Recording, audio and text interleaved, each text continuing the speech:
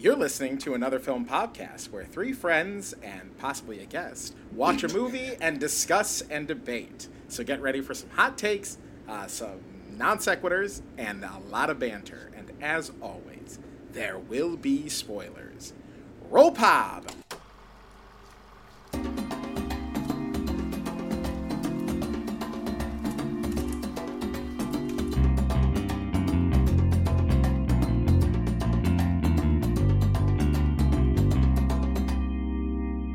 My name is Matt, and I recently watched Brian De Palma's Phantom of Paradise.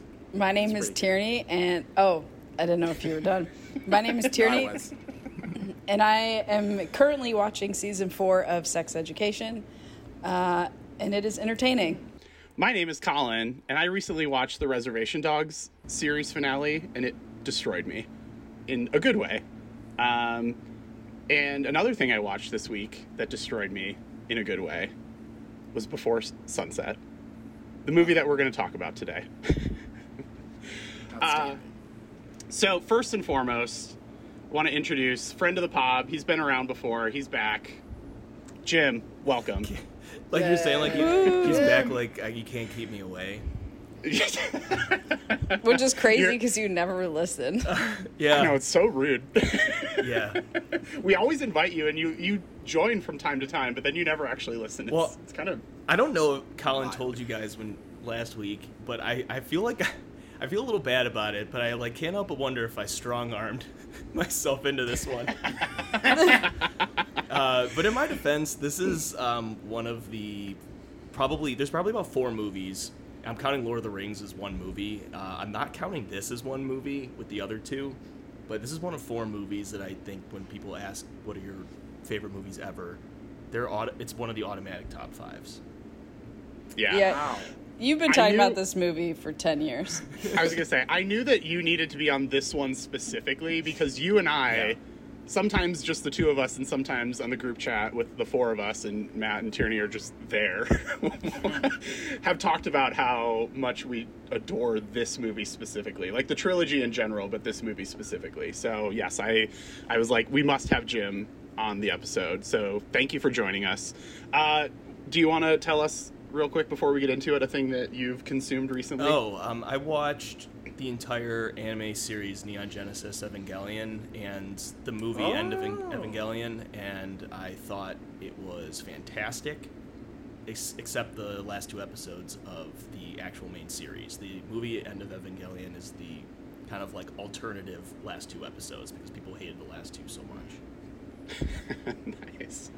I know it's like a real big anti-war and also philosophical exploration of human being. It really it really is. It's there's this meme, or I don't know what to call it. It's a joke about Japanese role-playing games where it's chapter 1, go to town and help someone with their farm. Chapter 2, kill God. And that's the plot of every one of those, the acts of every one of those JRPGs, and that's kind of how this is the series version of that. It's not really. It's just there's a level that the stakes just keeps going. It keeps raising the stakes to a degree where it becomes so philosophical and absurd that you're like, all right, I gotta buckle up. It's Kingdom Hearts does the same thing. It's here's Mickey. Oh, also what is a heart actually? There's actually a whole dimension of hearts. Oh boy. Well, speaking of philosophical debates and hearts and being human, shall we talk about Before Sunset? Let's do it. Yeah. So this is the second film in the Before Trilogy, released 9 years after Before Sunrise. Still directed by Richard Linklater, AKA Dickie Links. Don't do it. God damn it. Yeah, the Dickie Links Before Trilogy. Oh God. Goodbye, everyone. I'm gonna go walk into traffic. I can't. Oh God. Still starring Ethan Hawke and Julie Delpy. A lot of other people hanging out this time around, but mostly it's a 2-hander. And whew. Cannot wait to talk about it. So, Matt, do you want to give a rundown of the rubric again? So the rubric that we're going to be using, there's 8 different elements of film that we'll be using to kind of guide our conversation. And those elements are dialogue, acting, visuals, music and sound, story and plot, symbolism, resonance, probably emotional resonance, and then we have emotional connection. So these last 2 are still a little. We're still workshopping. What did we decide? Cultural. Maybe it would be like I think it was like cultural significance. Cultural significance more than resonance, I think.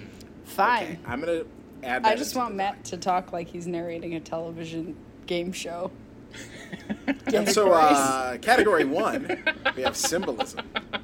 What is it that Jesse wrote? And those are the only Chapter things, the only components of movies, right? Am I to understand there are no Yeah. others? Nope. No, Yes. just those. Okay. Just these. There were several years worth of experiments at classified laboratories across the country, and in the end they determined that the periodic table of film elements are just these 8. So if you think of any other ones, unfortunately those are not scientifically proven, so you can't use those. Yes, we only you're welcome to- believe in science in this podcast. We don't. Yeah, we don't in this we don't house, trust it. we believe in science. Yeah. But those are the 8. Matt, kick us off. What are your yasas and nars for Before Sunset? My yasses, I would say again, and I think we kind of already knew this going in. I think the acting is probably the top element that I think I love about the previous movie and that I loved about this one. I'm going to try to expand a little bit from just like dialogue and acting. So I'm going to say the acting was probably the primary thing I loved. I think the emotional connection was, as potent as the first one, but I think for like different reasons in this one. And the last thing I'll say is I think the symbolism was interesting because we had context from a previous movie. And so I think that's not really an element to the first one necessarily, but I think there were things certainly that I think we could talk about regarding the symbolism of certain things in this movie. So those are the 3. Acting, emotional connection, and symbolism. Those are my 3. Bless. I genuinely am like, I don't even know what was a symbol. So that was my reaction. I don't know. Curious for that We'll part of the see. conversation. That's why I wanted to throw a wrench in. So Succeeded. Figure that out later. Yeah. I just did acting, dialogue, and emotional connection again. Bless. Jim? Same. Those 3. I am going to do similar to Matt, but... The fuck, guys? We only have 40 minutes. Why are you doing this? Get ready. Acting is my number 1. Actually, that's not true. Emotional connection is my number 1 and always will be every time I ever watch any of these movies. But I think the acting is really stellar in this one, just as it was in the previous one. But I also, feels weird to say this, but, story/plot. I know that there isn't really much of one, but I'm going to go in that direction for one of the things that I want to talk about. So, should we start with acting since we're all on that train again? Yeah, and that'll likely lead us to some of these other Yeah. elements anyway, because it's what drives all these movies is their performances. Who wants to start the conversation around acting? I'm happy to. But. I feel like we talked about this a little bit last week, and it's more definitively true in this one because Ethan Hawke and Julie Delpy are actually credited as co-screenwriters, but Ethan Hawke just is Jesse and Julie Delpy just is Celine. Yeah. And so every single time the camera is on one or both of them, I don't see them as the people that I know from other things. I'm just oh no, you are this person. You have fully inhabited everything that this character is. And so every shot of one of them doing anything is just it's perfect to me. It's so genuine and real across the board that the entire movie I'm just wrapped. and I cannot take my eyes off the screen. And like I found myself this time watching different things, and so like when like obviously there's a lot of shots where like only one of them is in frame, and so like that's who you're watching. But this time around, like I like made a conscious effort to like watch the other person. So like usually like I'm following whoever's talking, but this time I made like a conscious effort to watch whoever wasn't talking and just like watch the person as they were listening to the other one.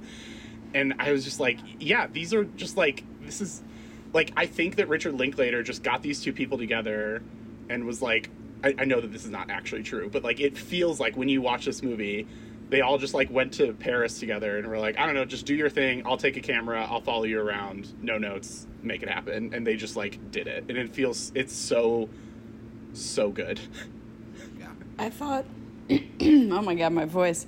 I thought their chemistry was way stronger in this movie. But where I thought Ethan Hawke was stronger in the first one, I thought that Celine was stronger in this one. And I think a lot of that is she has a much bigger personality now.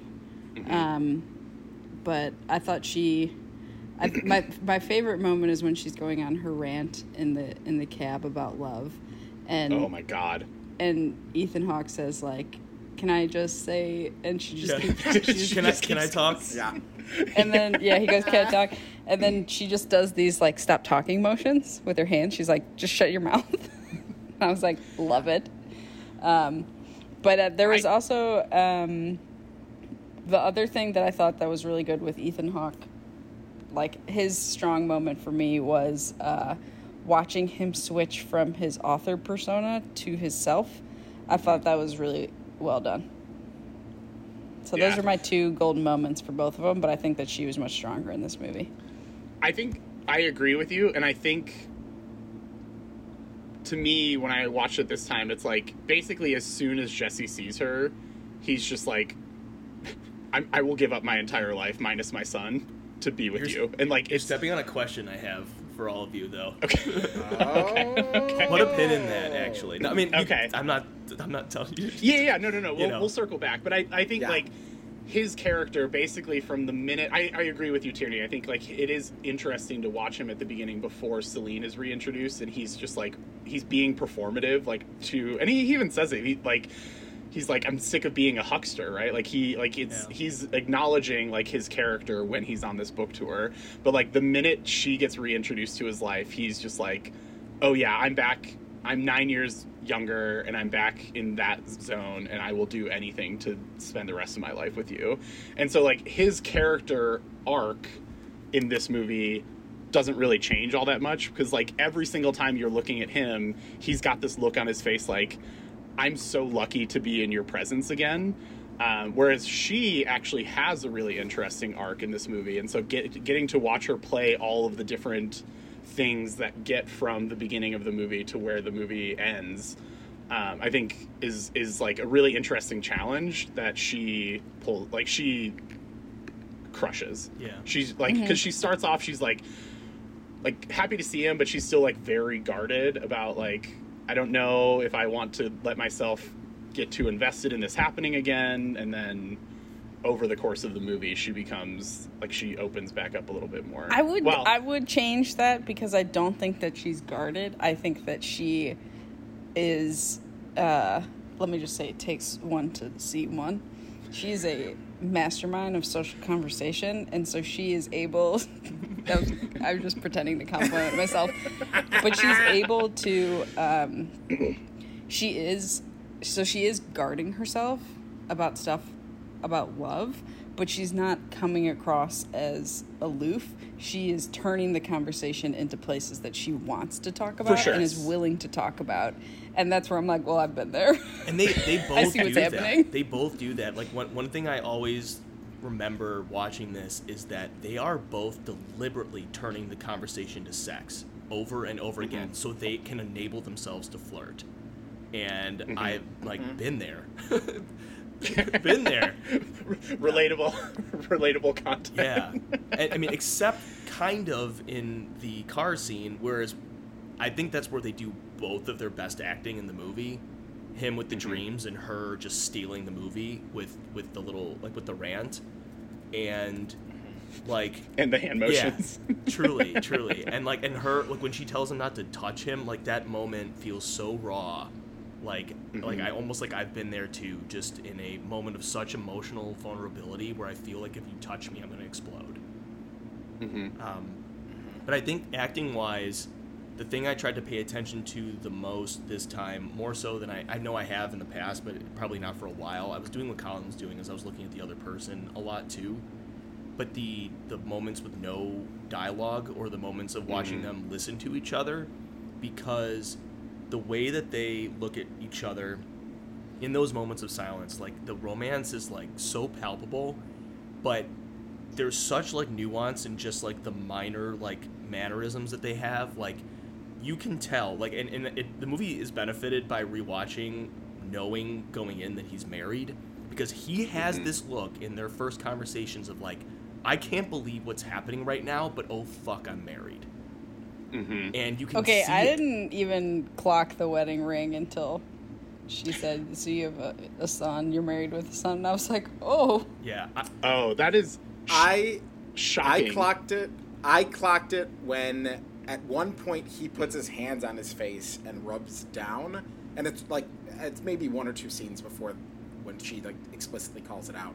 But I noticed it because it, like, I hadn't seen it until then, and I turned to Chris, who I was watching it with, and I was like, is he fucking married? And he was like, yep. And I was like, I'm so mad. I'm furious right now. But I also think, like, as far as the acting performances, I think both how guarded she is, because I do think she's guarded, but mostly because she's approaching the situation as, I don't know if you showed up in Vienna, you clearly got married, you have a kid, you wrote this book about us. Heart.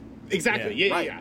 And she's kind of like, I'm not going to give anything that I'm not going to get back. So, like, I'm only going to give you as much as, like, these two of us coming back together in my home city that you know I live in needs to go. So she's very kind of standoffish, but in a pleasant kind of, like, conversational old friend way. And I think that's kind of the transformation for both of them, is that, yes, he's already kind of flirty and talking about sex and kind of, like, you know, hinting at things, but like, both of them have to make that realization throughout the movie that it's not two friends reconnecting after 9 years and going back to their lives that they had afterward. Like, that is the full arc.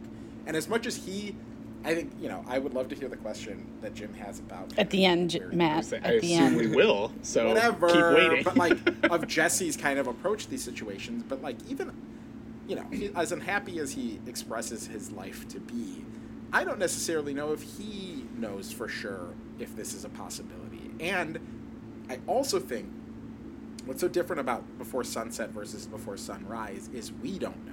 It feels incredibly fragile at multiple points, in which it could easily break. And the cab, or like the you know, car ride scene, is like a great example of, like, this might break. Like, it might not withstand the complications that have come up in their lives in the last 9 years.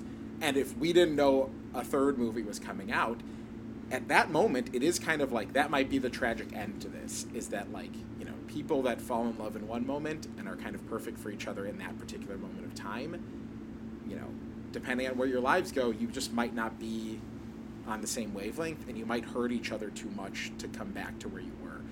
And so that risk is palpable in their performance. Yeah, I would say it's less fragile and more just, like, there are more stakes. And so it's still the same level of fragility, but they care now. Yeah. Where, like, watching the first one, I didn't say it on the pod, but I was like, why the fuck wouldn't you even give her your address? Right. Like, that is just so... It's dumb. It's the dumbest shit I've ever heard. And I get that it was the 90s, but, like, no, there's no excuse. And so this whole movie, it's my Letterboxd review. I was so fucking stressed that he would do it again because he was so dumb before that I thought he was going to do it again. And I was like... And they technically don't exchange. Yes, information. I But they know. do As we acknowledge see. the fact that they did that and how stupid it was in the first, like, And then they 10 didn't do minutes. it. Yeah. I was gonna say I love that they do call that out though, and I think that it But like it would have been a much less stressful watch if they were like, Sure. yeah, that was stupid. We didn't do that. Can I just get your email right now before we get carried away, and then just at least take the onus off of me? Well, he is married, so I would I was argue gonna say- it might have been on her to ask for that. But she knew he was married And- going in. yeah. And I think we are supposed to be nervous that they're not exchanging information. Because, it's Yeah, obvious. but You I want to missed be each other the nervous first time. the whether or not it's going to work, not whether or not they're going to be dumb. Well, Yeah. sure. Or stubborn. Or, like, it could Like very she well be could a always choice find not to. him because he has a website. True. That's true. I Yeah. just Yeah. but phenomenal performances. And I also think the anger and kind of the doubt that each of them kind of expresses to the other person, it really is a give and take. Yeah. And I think in particular too, like, we're kind of comparing, and I'm excited to see the third one because and again, like, I've been watching these movies with Chris, who loves this Before Trilogy, and he's kind of talked about some of the context around, like, the first one is very much about your 20s, about falling in love in your 20s and being kind of, like, open to adventure and to stupidity. Like, these flash-in-the-pan moments that you don't really actually follow through on, or, like, you can't really bring them to any more reality than these kind of, like, particular memories. And the 30s is really what this one is about, and really about, and, like, even in relationships, what's after the honeymoon stage. So, like, it's very exciting, and it's very new, and it's thrilling, and the danger that comes with, like, oh, do we like each other? Oh, I think they do like me. Oh, okay, like, the dining room conversation, or the cafe where they're, having the fake telephone conversations, that's kind of the summary of, like, how you're falling in love in your 20s feels. This one is much more about, like, the in-between phase, where you're like, do you like me? Because you haven't done anything to prove it to me. I don't know if you care about me at all. it's because I they don't know what didn't it's meant to exchange you. contact information. Well, yeah, but okay. But moving on from just that fact, the idea that, like, even the book is kind of like, well, you really idealized that, and it felt like maybe you did just take me as inspiration. And for him, he's kind of like, I went there and you didn't show up, so, like, what am I supposed to think? And so it's a lot of this kind of back and forth of both of them feeling like, yeah, well, you did this, and the other person being like, yeah, well, I didn't mean it to come off that way, which is very real for how relationships kind of evolve. Completely different watch of this movie, I think. I mean, they get along still, but I- the moments where they kind of express, like, I mean, Jesse on the boat being like, why didn't you show up in Vienna? Like, she already said why. And to him, and he's has still a like, very good reason why. Yeah, but Right, that's but, that's like, more of like his a disappointment. think about what could have been. For It's sure, not, yeah, That's I not know. blaming her. That's where I did not, and maybe I'm just head in the clouds, whatever. But I like even those things of like you idealized us. I thought they were just teasing each other, and it wasn't like a, like accosting the other person. I thought that like that type of banter was super playful throughout the whole thing, whether it was stuff about themselves or numerous rants about the world, which I loved all of them. But like I thought that was like a very, like, they know the subtext, but they're able to laugh about it. I thought it was like a very healthy thing as opposed to like a pointing fingers. Well, but maybe my head is just in the clouds. I mean, I think you're kind of right. I mean, they know the subtext, but I feel like the subtext is like bubbling up like a boiling like kettle. Like they both came. He came there, admittedly, as he admits later, to in hopes that he might find her. She read his book and it fucking emotionally destroyed her. And so I bet each one of them is kind of like they have a guise of playfulness in talking about why weren't you there, but they are kind of like, he wants to be like, why weren't you there immediately, and he doesn't because it's just not appropriate because they haven't seen each other in so long and they got to go through the motions. But is it that they're mad at both. each other, or they're mad at the situation, and the fact that they never exchanged contact? I don't think they're mad at each. information? I don't think they're directly mad at each other. Except maybe there are times where she feels like she might be mad at him, but she acknowledges that that might be misguided. It just. I mean, she pretends like they didn't have sex because she doesn't know what he's gonna bring to this conversation and what he's thinking. He's married with a kid, and so automatically that's a decision that he made to move on from her. And I think it's all playful, and obviously, like, if this movie was an hour and 20 minutes of them being like, yeah, well, you didn't show up. Well, yeah, well, I like that. Mad is too strong a word. I didn't mean to say mad.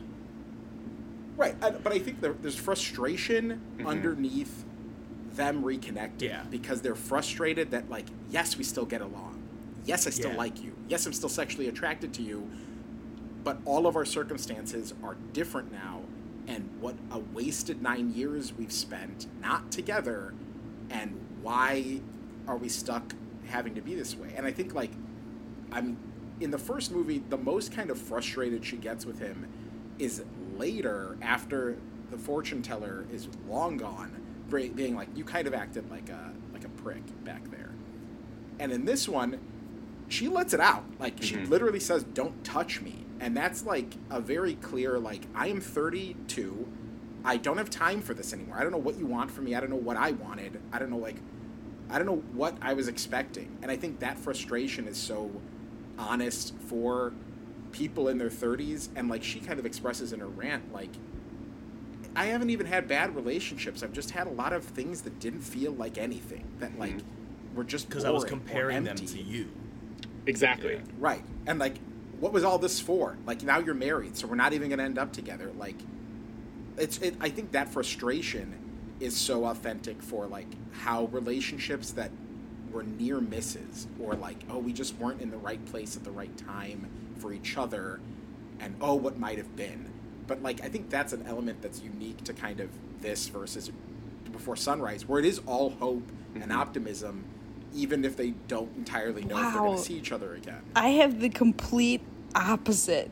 I think that this has, and maybe it's just that I'm, like, an optimist, as we discussed, that, like, this is so much more optimistic than I thought. Before Sunrise was like, yeah, they're never going to get, like, if I saw that and there wasn't 2 more movies, I'd be like, they never saw each other again. Versus this has cynic. way more. According to Am Jesse. Yeah, I was going to say, according to Jesse at the beginning of the movie. Or am I a realist?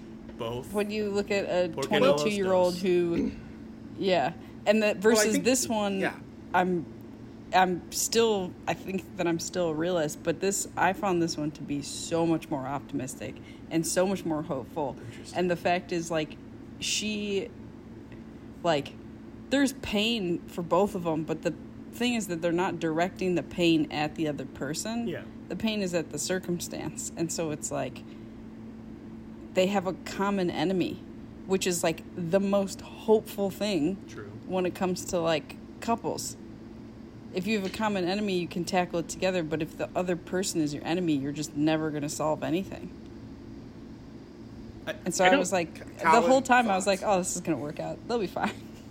I don't necessarily see how we're seeing this. Like, I feel like we're all in agreement. I don't think any of us like, think that they saw each other as their enemy, as the other one's enemy. And I think it's more like Before Sunrise, even if they don't get back together, even if in the end of the movie this was just a moment of unity between these two people and that's all it was, in your 20s, that's fine. That happens a million times potentially, not a million times, but, like, it could happen multiple times, and that's the joy of your 20s. That's part of being young, is these, like, romantic nights that, you know, may never get repeated. In your 30s, the repercussions of those memories and those heartbreaks actually has gravity. And like you're saying, the stakes are so much higher now, where they're like, now we're back together. What are we supposed to do with this? Like, this isn't our 20s anymore. We can't just be like, we fun, let's go drink wine in a park. Not? Like, why can't they? They've got 80 minutes. They've got, like, literally the amount of time until he gets on a flight, and that's it. And, like, he's got a kid. So there's, like, all these other things that are like, we just can't. They don't even kiss in this. They don't even kiss. In the first movie, they kiss. They don't even kiss in this. I disagree with all of this. Oh my gosh. And I think it's my like point of view on life is, if you want something, why the fuck wouldn't you go for it? And just because that's the frustration that they are feeling in this, though, because they didn't go for it. No, but I'm saying no. I must have said that wrong. So you didn't do it 9 years later, you meet up, and you want to do it. What's stopping you from doing it again? All of those things that you described, like, you just go with your gut and do what you want to do. That is, like, to me, blow up your that entire is... marriage with a 4-year-old child? They do that, but, like, I think the marriages, they're Okay, both mutual let me finish obstacle. talking. Now I've lost my fucking train of thought. God damn it. Just whenever that happens, just do the little Julie Delpy. Yeah. It was like, Tell us to shut up. okay, Do what you want to do. This to me is a way more exciting time in both of their lives than meeting on a train in Vienna. To me, this is like, because this is an actual crossroads. That was never a crossroads. This is an actual one. And so this is so much more interesting, so much more exciting. And I have a lot more optimism for it. I don't think any of us are but saying... do the characters feel that way? That's, I think, what we're trying to get to, is the acting. The acting of their performances has so much more frustration underneath it than in the first one, where the frustration was kind of like, okay, does she like me? Okay, it seems like she likes me. Oh, I think he likes me. Okay, that was a little weird that he didn't. But then why would he believe. stay? I think they both are optimistic, and that's why he stays. They do. And that's why she I mean, in invites the him to end, her they're apartment. together. Like, yes, they want to be together. Obviously, they want to be together. But the point is, they can't just, at the beginning of the movie, they don't go, it's been you all along, and make out along the Seine, and take pictures by the Eiffel Tower. It's an 80-minute movie of them dodging the actual question that has to be answered in the end is, should we get together again? And for 80 minutes, they do not actually try to answer that question. Like, literally, he's like, play me a song. You said you were going to play me a song. And it's like, you got a plane to catch, my guy. But clearly... He's making... Those are both, decisions he's making. Yeah. But they're making excuses to try to push it to be like, okay, Yeah, how but much that's what further can we flirting take it? is. In your 30s, though, it's not just flirting anymore. It's adultery. He is cheating on his wife if he stays with her. He is breaking up his family if he stays with her. But that's She's his cheating on her choice. boyfriend. Right, but he's in pain, That's- like, the entire movie, wrestling with Yes, that it's their choice. But And it's that's not why an easy choice he's to make. using excuses. But my point is, they're all decisions that he's... Look, I'm not condoning adultery here. I'm just saying they both know what they're doing. And they both Yeah. are doing... They're making excuses for it, but they're both doing it because they're optimists. I don't think No. that... They are not optimists, or else they would be like, If I they think this weren't could work. optimists, she would not have shown up at the bookstore. And she would not have read his book. She Okay. showed Well, up at the I mean, bookstore and that- she read his Sure. book because she believes there is a chance for the two of them to get together. They are both willing to pick the scab of this wound, but neither of them is actually willing to commit to what it would take. Because at any point, she could have reached out to his publisher and been like, I'm the woman in the Yeah. book. She- I want his information. She didn't know his last name until she saw it in the bookshop. And then she could have followed up and tried to reconnect with him if she was like, it's time, baby. I'm going to talk to him again. Or maybe she But wants instead, to she see just him took in the risk. person and suss it out for herself. But the fact that she showed up in person says that that's something that she wants. Closure. Yeah. She wants to understand why he wrote the story the way he did, considering she was emotionally damaged from it, and it ruined her perception of love and relationships. This She is wanted such to. a pessimistic analysis. It's- I think but we're it's just not agree literally to the movie. disagree. That's what This it's is about, literally though. the movie. She has a whole diatribe in the car where she's talking about how, like, that one night meant so much to her that, like, every other relationship that she's ever had. Like, this is text. And why Like, is this that? not- Why is that an awful thing? We're It's not not. saying It's it's not. an It's awful not thing. It's awful. frustrating. just I think they both go into. And so she shows up because that thing meant so much to her that she wants that again.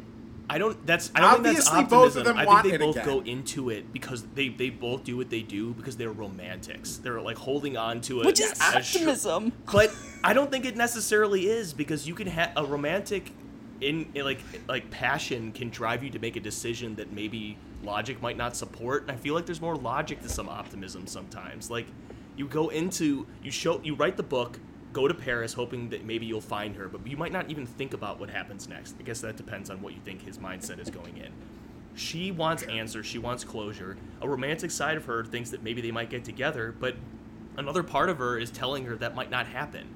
And it's more real for her, his marriage, than him, because he knows that he's having trouble with his marriage going in. She doesn't. She shows up there based on, like, the idea of, like, holding on to a romantic idea, as opposed to, like, with the optimism that she's gonna, like, take him away from his marriage. No, but romance is optimism. You don't participate. I don't think people participate in romantic ideas unless they think that they're going to work, because otherwise you're just going to suffer. Can I just ask what a is quick optimism? question? What is optimism?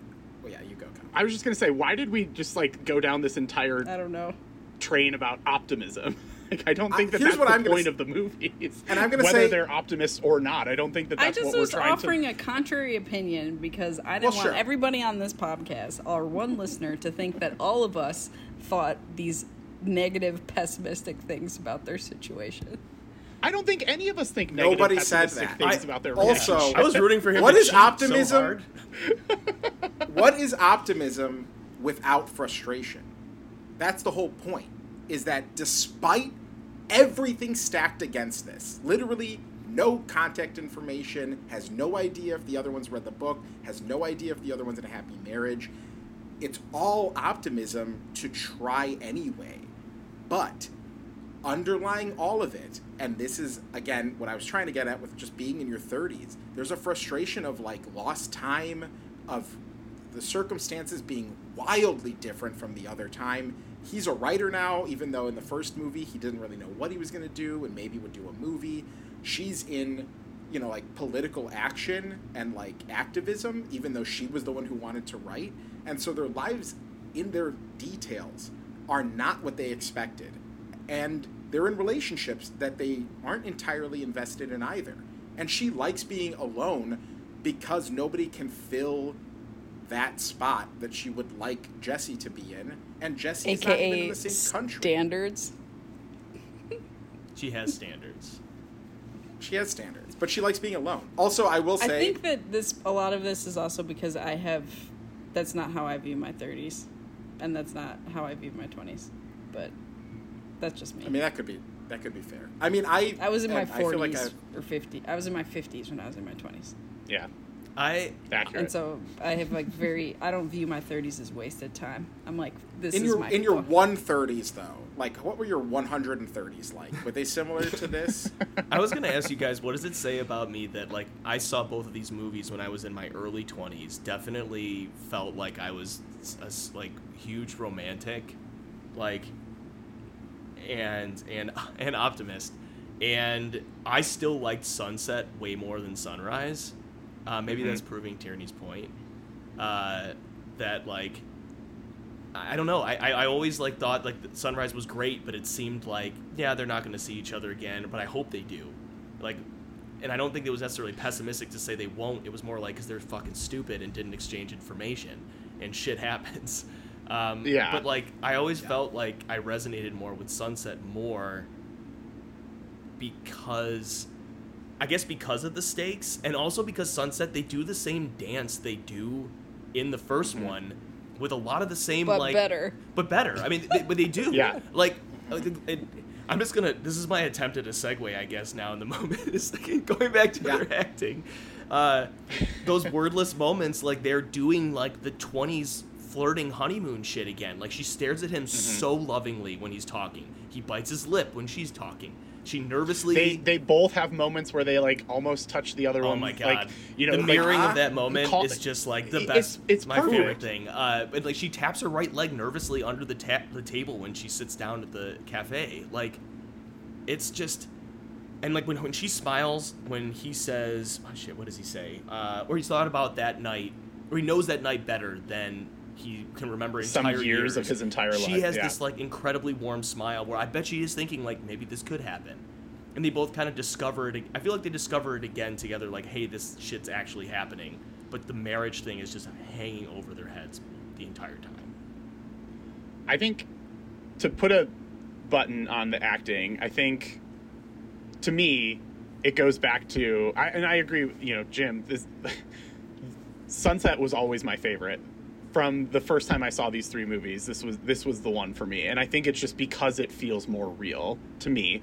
Like, not that the first one doesn't feel real, but I think that, like, because you add in all the stakes and you add in everything else, and we don't have to have, like, the getting to know you necessarily. Like, we've already done that part. So now we're just kind of, like, picking back up and trying to put some pieces back together to see what the picture looks like after we, reassemble things. It just feels more genuine to me. Yeah, as a like snapshot of a real life thing, this one feels more true to me than Sunrise. Yeah, and I think, maybe this is a segue into symbolism briefly, but we don't have to stay there for very long. But I also think, to Tierney's point, and I think the purpose of these movies, like, certainly is. The cliffhanger at the end of Before Sunrise is they might never see each other again, and the montage of the places they have been and are no longer is sad. It is showing emptiness in what was once filled with people that we liked following. In the converse, this movie starts with a montage of places they will go that they have not been yet, and it's empty for now. But by the end, they have been in these places. Yeah. And so the last thing we see isn't all the places they have been and Look are at the not symbolism. anymore. He did it. And that was one of the things I noticed right away, too. Can I ask a was question? That, the montage is like suggesting the growth of something, the newness of it just spoils the whole movie. This might be, it's a related question, but should I wait till the questions? You can ask. Okay, so then when they are on the walk and they are talking about the Cathedral of Notre Dame, and she says, quote, "That will all be gone someday," end quote. What would you say is the symbolism of that? Is this like an obvious thing? Like, is it the fire? Is momentary? Yes. Oh, right. Yes. Also, the roof burning up. Is it the time where it was literally on She's fire? She's a time traveler, and she knew that would happen. Yeah, it was an inside job. Yeah. I did think of that too. I was like, well, that spire's certainly gone.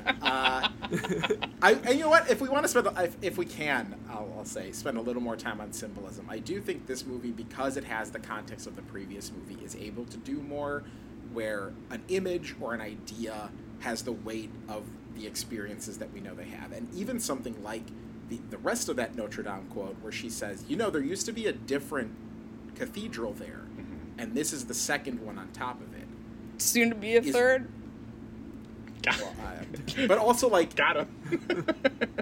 Is the church a representation of both of their commitments, in which they replaced the thing that was there before, which was the other person, with a new partner? But soon it'll be gone, and all of this is momentary. Like, these little things that they suggest, in the same way that, like, the cemetery in the first one is like, these people were here once. This was like a little girl, and nobody's going to know that we were here, and nobody's going to know that she was here. It's the same ideas are getting played with, almost in less of a, like, isn't that so sad way that it is in the first one. And here it's just the realism and practicality of being adults with careers, where they're just kind of like, that's just the way things are. Like, literally, we haven't seen each other in 9 years, and we may never have seen each other again. If you didn't write a book, this might not have happened. Like, we had no other way to connect. So, like, that fragility, again, that goes back to, like, couldn't have happened. I don't know, I just stumbled over words. But, like, everything is so, unless all the pieces are in the right place, it won't work. And if we want to kind of also segue into dialogue, unless other people have thoughts on that, the quote where Celine says, "You can never replace anyone because everyone is made up of such specific, beautiful details," is, I think, it is kind of the thesis of the movie, is that, like, despite their best efforts, they cannot move on. And the weight of the other person, of this one-night stand, is more than that. It's too great. The specific details caught in one night had too much of an impact on their entire lives. Yeah. Yeah. It's beautiful. A lot of I wanted to talk about with dialogue, we've actually already covered with acting, plus that Notre Dame quote. But I have some notes on dialogue after when we get to it. Let's do it. Let's do it now. Hit us. Well, I mean, first I wanted to say there was an appropriate time for me to say it earlier, and I just want to make sure I say it. That like when I watched this Before Midnight was not in the pipeline at all, and so I did watch this movie being like, if they don't get together, I'm gonna kill myself. So I guess in that sense, I was really trying to remain hopeful the entire time and leaning into every single thing they said. Like, come on, you gotta do it. You just gotta go for it. I've never rooted so hard for people to just like commit adultery in my life. Yeah. I mean, extremely same. So for dialogue, the first point I just wanted to say, which is sort of dialogue related, is this movie lost the Oscar to Sideways, and that movie can go fuck itself just for winning. Really? Oh my god. Jim. Sorry, this is terrible. Downer. Why did you ruin everybody's Sorry night? about that. I don't even like Sideways too, which is a real like. So I guess this is like the area where I have the most like scattered like bullet point thoughts that I don't know if I can really organize into a really coherent thing. So I'm just gonna go. Just hit us. Let's see what happens. So I guess the first one is you could tell how much Julie Delpy and Ethan Hawke had a hand in the writing because because it feels like their words. I mean, Colin kind of said this, like acting wise, and it's so naturally like their words. I love the dialogue. I love the idea that Jesse has for like a songbook. Like there's some like moments where it's kind of like filler dialogue, and that seems kind of like an insult.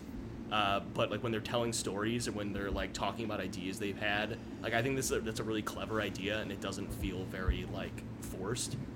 I love how as soon as, and I guess this is also kind of acting, I love how as soon as they've gone through the whole talking about the book, why weren't you there motions, he asks how she's doing, and it feels like I guess this is more acting, sorry. It's more genuinely like he's not just going through the motions of a typical robotic conversation. He like is just been like couldn't wait to find out how she's doing, and is kind of like almost like in his mind like self-conscious about how much he was just talking about himself. Let's see. I talked about the whole like bringing up sex over and over again. The boat. She's the one who says like sucking cock or whatever, and he's like, I don't know. Quick sidebar on that. Not the sucking cock part, but like bringing up sex all the time. When when they're walking through the little park, and he's like, yeah, well, we'd be at some hotel and we'd be fucking like crazy, and then when we're not fucking, we'd just like be staring out. And she was like, why bother with the hotel? Why not at that bench over there? And he just grabs her and pulls her over to the bench. I was like, yes. But even then they both like he sits down, he pulls her on his lap, but then she moves, but then they both like slowly throughout the course of that time kind of like get closer to each other. Like all of that stuff is just so good. But like immediately after that scene, she's like, oh yeah, so I hear you're married. And he's like, oh yeah. That's when I found out. That's when I found out the first time too. I didn't clock the wedding ring.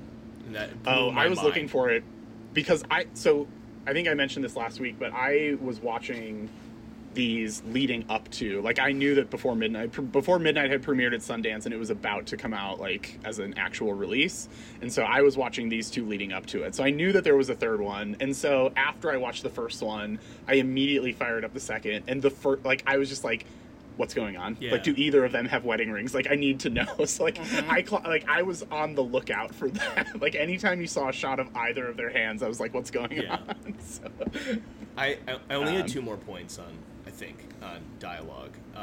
One was the line, I might have given up the whole idea of romantic love. I might have put it to bed the day you weren't there. I think is a fantastic line.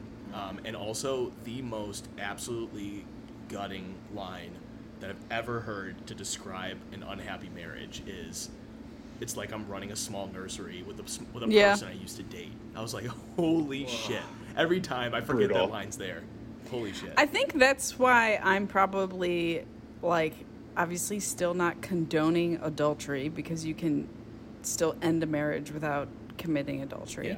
Right. But I'm like, it doesn't sound like it's happy for either of you, and it won't be good for the kid. Yeah. To where it's Sure. like, just get divorced and then start dating Celine.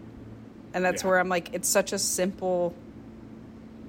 And that's where I'm like, the marriage isn't that big of an obstacle for me, because it's like, it's such a simple process. If you're both not happy, it's doing her a disservice to continue to stay in an unhappy marriage.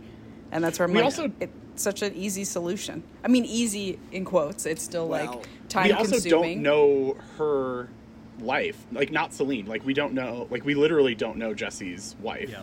Yeah. Which, not that we necessarily need to, but like, she could be happy with their situation. Yeah. But they're in like, marriage counseling. It's just, they both have to be... Well, he says, I've been to marriage counseling. He doesn't necessarily say that we've been to marriage counseling. So, I mean, like, I think it could be implied that they both have gone. It but, as like, they're both struggling hard. Yeah. And that's I why mean, I was like, just end it. Here's a little line of dialogue that I think supports what we've been talking about, is when Jesse says, life's hard. It's supposed to be. If we didn't suffer, we'd never learn anything. And I think that is the inherent reason it's not an easy choice to pick up and drop everything. Because part of being past your 20s is the practicality that... I don't Unfortunately, in this. that's what these movies are about. But the point is... Is it, or is that just what Chris says? No, I think it's literally what the movies are about, because the next one is about being in your 40s, because they're taking place 9 years apart. And it's That's kind of also how I view your 40s, so it's not just Chris. Yeah. Yes. And I think the part of, like, life's hard, but you never learn anything, I think is also an acceptance that, like, yeah, it's not always going to be happy. You can't always be happy, but, like, you learn from the stuff that hurts. I guess I don't. Maybe I'm going to go back and say it's not about their 20s, 30s, 40s. I'm going to go and say that it's about whatever the level of emotional maturity you're at. Yeah, I think that's different probably I'm just more going to say, accurate. If these movies are about love in your 20s, 30s, and 40s, these become almost an instant nar for me. Because I do not care for that. It just seems so, like, contrived and lame. I guess it is. As opposed to, like, I mean, a love story taking place over 3 decades is, like, something that could be real versus, like, contriving something to fit into this box. It instantly becomes, like, a consumerism thing that it makes me feel so icky inside. I think it's more that the circumstances they find themselves in are unique to when you're able to do those things at those ages. Like, both of them just kind of backpacking and taking trains and meeting up with their exes and figuring it out is what you're able to do in your 20s when you don't really know where you're going to go or what you're going to do. And their conversation at the cafe in this one is like, I really like the job I have. I've really come into my own with confidence for that job. And, like, I feel like I know where I am and I'm happy to be on my own. It's like that's just at least part of, like, growing. And that's, like, an undeniable aspect of these movies. Even if you don't want to kind of sum it up as 20s, 30s, 40s, like, they're essentially a trilogy of boyhood. I was like, worried you were going to progressing. say that. That's what I don't like about Boyhood. Well, unfortunately, that's what Linklater loves to do. Dickie Links loves the passage of time. I know. Yeah. This is ruining it, guys. All of Tierney's things that she said are correct, and everything you guys are talking about are wrong. The only reason I'm here is because I want Tierney to love these movies, and so everyone, shut the fuck up and stop disagreeing with Tierney. I don't think that just because the people who made these movies were making these movies about the time in their lives that they were living in doesn't necessarily mean that the movie is only about being in your 20s and only about being in your 30s. Right. I think that, like, that can be a component of this movie, but I also really like about, like, what Jim said, which is, like, it's not necessarily 20s, 30s, 40s, but every single one of these movies, spoiler alert for the third one that you guys haven't seen yet, is just... We haven't seen it yet.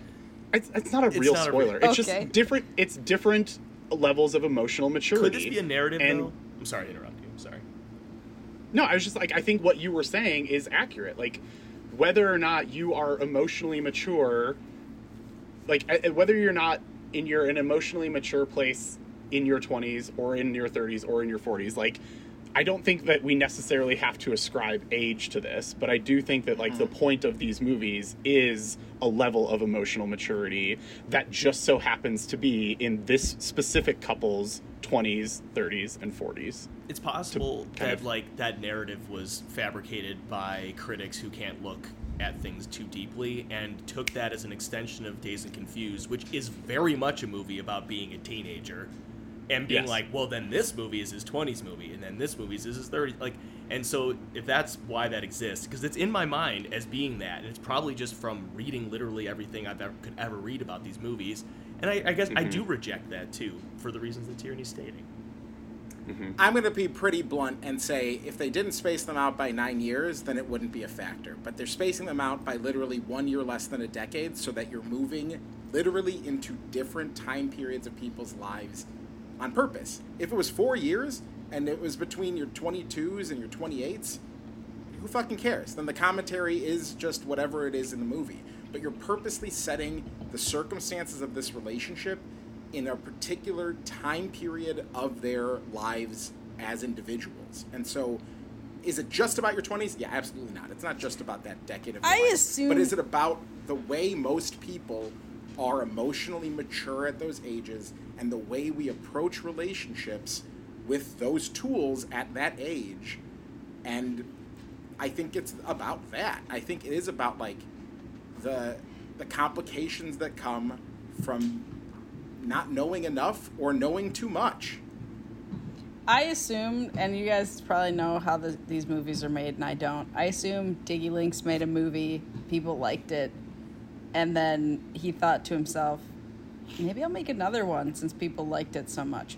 Or did he go into the studio and say, over 27 years, I will make 3 movies that follow this couple? Not option B. Not option B. Yeah. It was definitely and that's where it's like, I look at it as like either ascribing meaning to something that might have some overlap versus like being in, like, if it is intentional, that was the plan. No, I do not like was not the plan. Wasn't. That was definitively not Before the plan. Midnight, but they said that it was possibly never going to happen. It was not on their radar at all. And it's also already been 9 years since Before Midnight, and I'm sad about that. And they haven't come out with another one. Always. Every year that passes that we don't get another Jesse Celine check-in is devastating to me personally. Yeah. They should make a 4th movie, and they should call it Afternoon. Because that's when their bedtimes are, because it's going to take place when they're 80. Yeah, exactly. Or it's just the before the witching hour, and then it's both of them die. All right. Here's another quote that I'll just say that also kind of paints the way that they're approaching this, especially looking back on their younger years as characters. As Jesse says, at least now we don't have to pretend that each new sexual experience is a life-altering event. And Celine says, I know. By now, you've stuck it in so many places, it's like about to fall off. And he's like, yeah, I can't realistically expect that you've become anything but a total hoe at this point. She goes, yeah, thank you. But even that, like, approach to relationships is saying, like, in your 20s, everything's a life-altering event. But now, it's just, we know we've experienced enough. I'll move on from the decades. I was going to say, I'm we over are it. circling the drain here. So I do want to talk, I mean, we all, not all of us, but several of us said emotional connection. I think we've done a lot of that through the rest of the conversation, but I do just truly love that. And I mentioned this last week, but, like, I am so happy getting to be a fly on the wall of this love story. And I just had a smile on my face the entire time when I wasn't crying, which is mostly smiling, just a little bit of crying at the end. But I'm so deeply invested in both of these characters. And like you said, Jim, I've never rooted so hard. I think it's like at the beginning, it's like really, again, for me, because I saw that he was married right away, there was like this, like, I'm uncomfortable. Yeah. But as the movie goes on, I was just like, fuck it, I don't care. Like, please, like, blow up your entire life. Just, I need the two of you to be together. Yeah. I feel like, I think I felt a lot of, like, similarities to Celine in the first one, but this one in particular, I was like, we are the same. We are the same person. Oh, like, same. You and Celine. So many things she said, I was like, yeah, yep, I know It's all exactly like what you're talking about. environmentalism too, Yeah. and Right, for you. politics, and then the jokes about her being a commie. I was like, oh, I've definitely had those lobbed my way by By relatives and significant Paddington's- others. Right. Is Paddington's new nickname Che? yeah. No, but I did read his biography, so. Colin, I actually had a text message written out to you like a couple days ago that I just never sent, and then I didn't want to send it randomly because it would have been like a non sequitur. But when I was thinking about the dialogue and taking my notes of this movie again before actually rewatching it, I was remembering the commie and environmentalist conversations, and I was like, you know what? Of course, Tierney's gonna like this movie. She has to like this movie. So, Yeah. peek behind the curtain, just real quick. Jim and I have had several conversations about how if you specifically, Tierney, did not like this movie, we would both be heartbroken. We've been Aw. talking about it for literal years. Yeah. We're like, we need Tierney to love this movie. So it is good that you were like, this is a more optimistic movie than the first one. They are happier in this one. It's like, Yeah. good. Then, yeah. Good. Yeah, now That's you a guys good way to both leave. probably started sweating when I was like, no, fuck this movie. I know. I mean, was. literally, Jim was like, stop, shut it down. Yeah. Okay, the only thing, I know we need to move on, but the only thing I want to talk about very briefly, just with like story/plot, and it like kind of falls I have into one the thing on dialogue. emotional Yeah. connection. Sorry, before or did we Yeah, did we no, do you're that good. already? We're on yeah, it we're now. doing I it think now. I forgot to ask It's you okay. to chime in, so that's on me. There's just this level of like I feel like I've achieved this certain level of introspection as I've like grown as a person, and I constantly like applying it to these movies. And when I revisit them, I really love going back, kind of what Matt was saying, like seeing like how I relate to one or more of them. And like in Before Sunrise, I'm almost ashamed to talk about how much like Jesse I am, especially the fortune teller thing. Gotta tell you that is 1,000% right there with you, buddy. And like the Yeah. fucking like the letter in the first one where The he's just poem? like, oh yeah, he wrote that. Yeah, the poem, and he just like put the First word time in. I saw was it, like, yes, but on a lot of rewatches, I'm like, actually, that guy is such a sweetheart, and I love him, and that was a completely original Yeah, that was poem. my interpretation. He's so Yeah, proud of it. and I see in them like my own flaws, and also like things that I actually like about myself, and like Jesse's skepticism about the world and like is like something that I like kind of consistently relate to. They both have that though, because you're talking about how the world's falling apart. But like, regardless of who I'm seeing myself in, I find it easier, or at least more exciting, to think about myself as like a Jesse or Celine than like any other character in any other movie that I've ever seen. And I'm also very different than both these characters. I think I definitely relate to Celine more in this movie than Jesse. And not just because of like the marriage thing, like even before I was married, or when I was like, when I first saw the movie, I was just like, I get you, Celine. Yeah, I just, it's amazing to me how how much of an effort I make in this movie compared to other movies about trying to see myself in those characters. Yeah. And I think that's partly because the acting and the dialogue are so forefront that you have to grab onto them. Like, you have to feel like you're with these characters. And that's, I think, why they're so easy to fall in love with. One, because their performances are so good.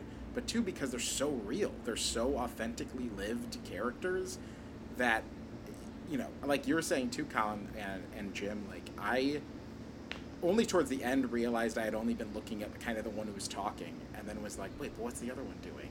And that's like so much a part of, like, it's more than a film necessarily too, because like you have to watch it multiple times so you can kind of actually be with them and actually kind of like exist in their spaces and appreciate them simultaneously, because they're both doing so much work, and you can find so much of yourself in each of them depending on when you shift to which perspective. Yeah. I love them so much.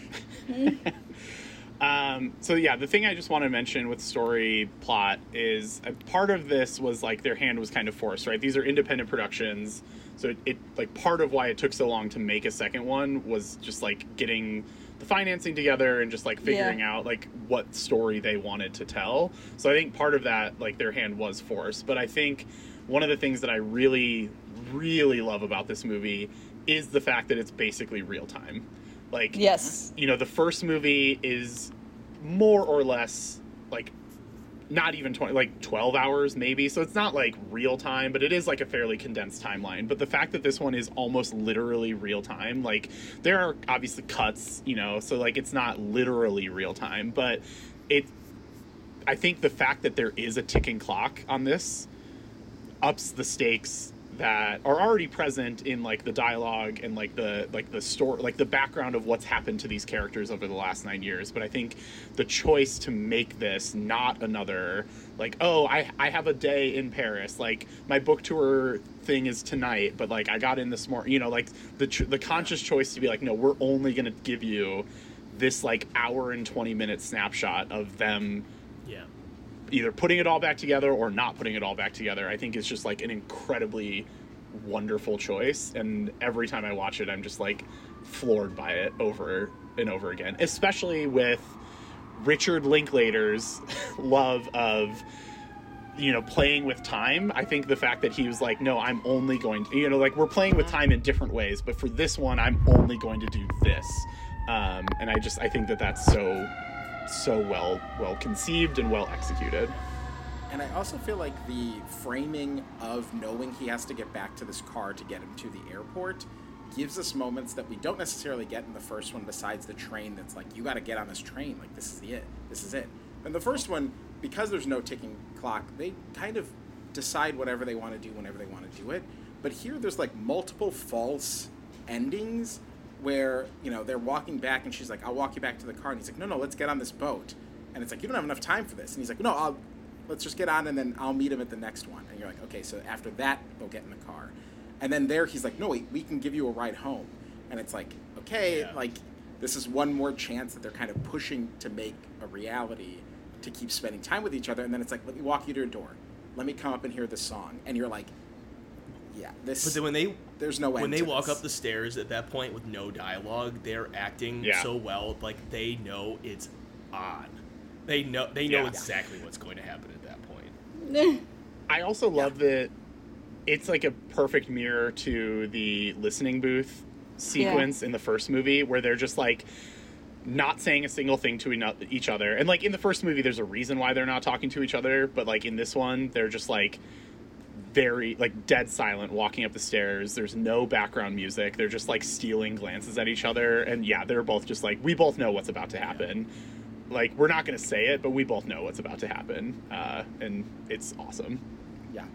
One thing I'll say about this final scene in her apartment, as it relates to symbolism, is in the first movie, we have their cafe scene where they're on their fake phone conversations and expressing the way that they feel about the other person indirectly but directly. Like, they're talking to the other person, but clearly need this guise.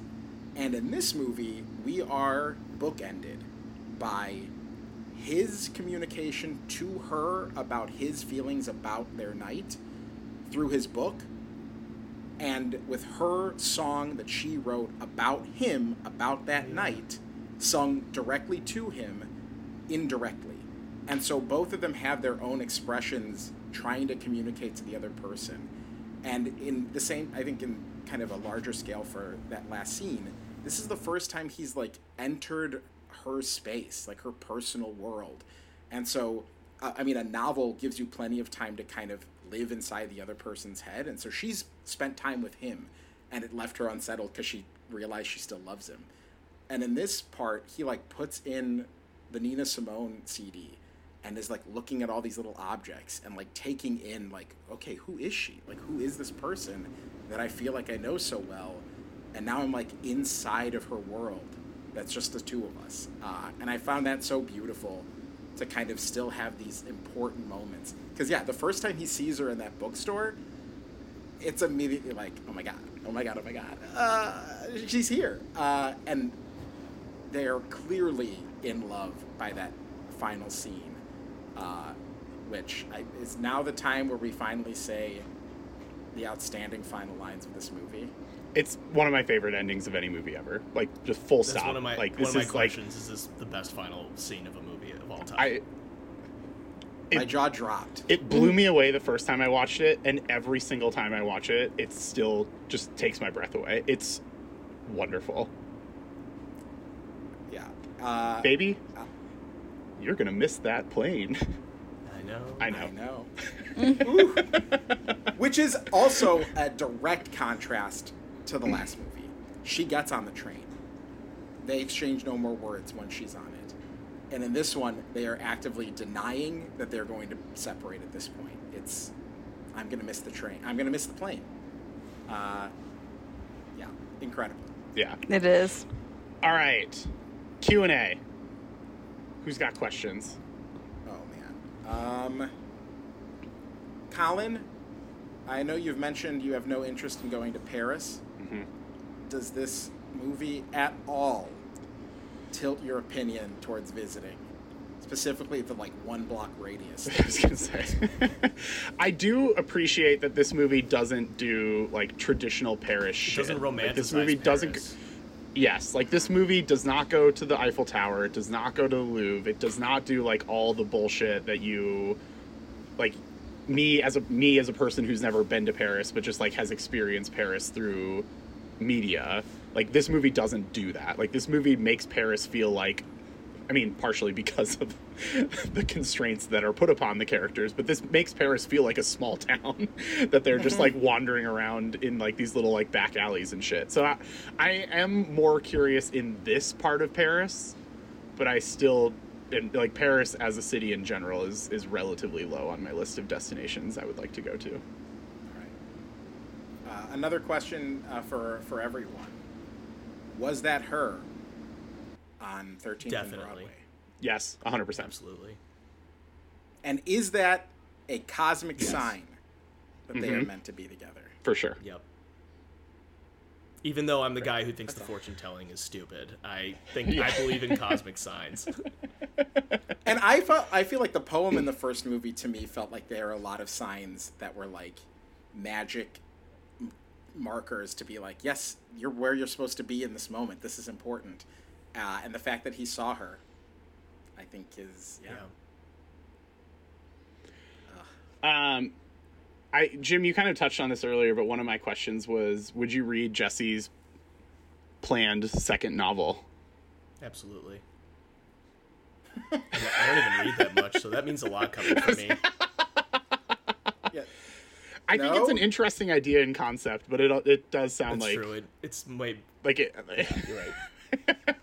The entire thing taking place during the course of one pop song? Yeah, when he's describing it, his daughter jumps up and, the hearing the song and seeing someone dance makes him go back to that. I was oh, that's an interesting thing. But I was I don't know, would this be a whole novel? I don't know if I buy that.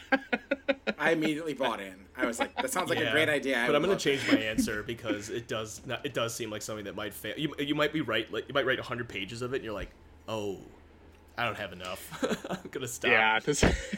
Maybe it would be a little novella and I would be interested in that. But yeah, a full novel, I don't know about that. Yeah. I don't know about all that. I have 2 questions for everybody. Unless if I have to pick one person to aim it towards, obviously I'm going to pick Tierney. But do you think, basically, at what point do you think each one of them individually decided I will sleep with this person? Today, if I get that opportunity. I want that. That's what I want to happen. Not I'm fighting it off, or I'm yep. I think Jesse knew before he was going. Mm-hmm. He knew when he was writing the book. That's why he wrote the book. If I happen to see her. Yeah. No, he did it to see her. I know, that's what I'm saying. Oh, but yeah. to answer Jim's specific question, the moment he knew was when I'm going on this book tour, and if I happen to see her on this book tour. Yeah. Yeah, her, I'm not as sure. But That's a credit to her acting too, into the dialogue. Mm-hmm. I think she first considered it when he pulled her on his lap. That's a great, I think that's a good one. The way that she gets off, she's almost just oh, I've taken this too far. Even though he did it, it's kind of just they were flirting, and she's oh, this is too much for me. maybe this won't happen. But at the same time, I think she's kind of like, okay, that's his first physical sign. I'll pick a moment that isn't like very directly about that, but I think when she's on her own, walking to the front of the boat, and just kind of taking in the world around her, I think that's like the first time she starts to kind of open up to the possibility of like, I don't know, this feels pretty good. Maybe I make this happen somehow, and because it's like the final minutes of them being together as far as she knows. So yeah, I think I probably agree with Tierney that Jesse showed up kind of like hoping that would happen, but I do think that his like the moments where he's wrestling with whether or not he actually should are very real. But then again, like if you told me like if Ethan Hawke and Julie Delpy and Richard Linklater like showed up at my house and were like, actually Jesse doesn't officially like decide that he's gonna have sex with her if he can until like X and Y moment, I would believe it. Like I think it's like when she hugs him and she's like, you didn't disappear, or he's like, how am I doing? He's like, good, I like being here. Like I think at that point he definitely knows. But there's like part of me that I'm like, well, if he's explaining this dream, maybe he hasn't completely decided it yet, even though I don't know. Yeah, maybe you could go either way, but I think I lean towards he showed up in Paris with the intent and the hope. My question is for Jim, which is that the same cafe from the Pink Panther? Oh my God. I wish I was equipped to answer this question right now. I don't know. Wait, is this a rhetorical? It's okay. Do you know? No, it just looks like it. Oh my God, it looks just like it. Okay, well, maybe I won't watch Before Midnight tonight. Maybe I'll watch that. I was gonna say, now you have to watch Pink Panther. I have one more really quick, like, open-ended question. What was... I feel like quick and open-ended do not go hand in hand. Well, let's find out. Let's find out. What must that driver have been thinking? He literally taps his watch when he's like, I'm just gonna walk her to the door. He's like, okay, but right, like we have distance from our TVs and from the characters. He's literally like 3 inches in front of both of them. Like, yeah, he's sitting in the car for all of it. I don't think he's stupid. He's not. He's probably that guy's he knows what's happening. He's gonna cheat on his wife. Yeah.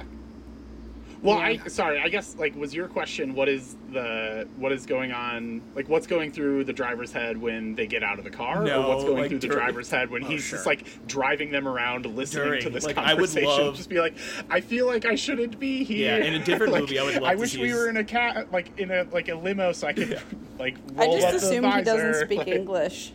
That's what I was hoping. Yeah. I was like, I hope he's just maybe. like, whatever these Americans are yelling at each other, or whatever this couple is yelling. Maybe. My only other question is, do you guys think Celine had written that song beforehand?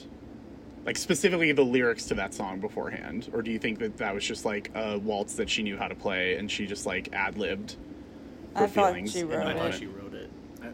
I think she wrote it. I think so, too. I was just like, oh. To your point, Matt, like, when I was watching it this time, I was like, oh, yeah, this is like when... they are doing the phone thing. Yeah. Like, neither of them is quite ready to be able to, like, just openly have a dialogue with each other, so they have to come up with a way around it. And she's played it for all of her exes. And they're just like, what, Jesse? Yeah, what the fuck? My name's Tad. That classic French name. Tad Hamilton. Tad. Actually, Tad is, T-H-A-D, is a French name. Oh, I didn't know. Thaddeus? Sure. Or whatever. All right. Well, that was Before Sunset, everyone. We did it. I almost called it Before Sunrise, but Before Sunset, we did it. We did it. One Bless. more film. So thank you, as always, Jim, for joining us. I'm glad that our family members are safe after you took them hostage to demand that you could be on this episode. Thank all of you, and I apologize for the times I interrupted you guys. Oh, no worries. That's why we want you on. We want you to interrupt us. We love having you. So thank you very much. Next week, we'll be back for the conclusion of the Before Trilogy with Before Midnight. But I guess for now, I'm finished!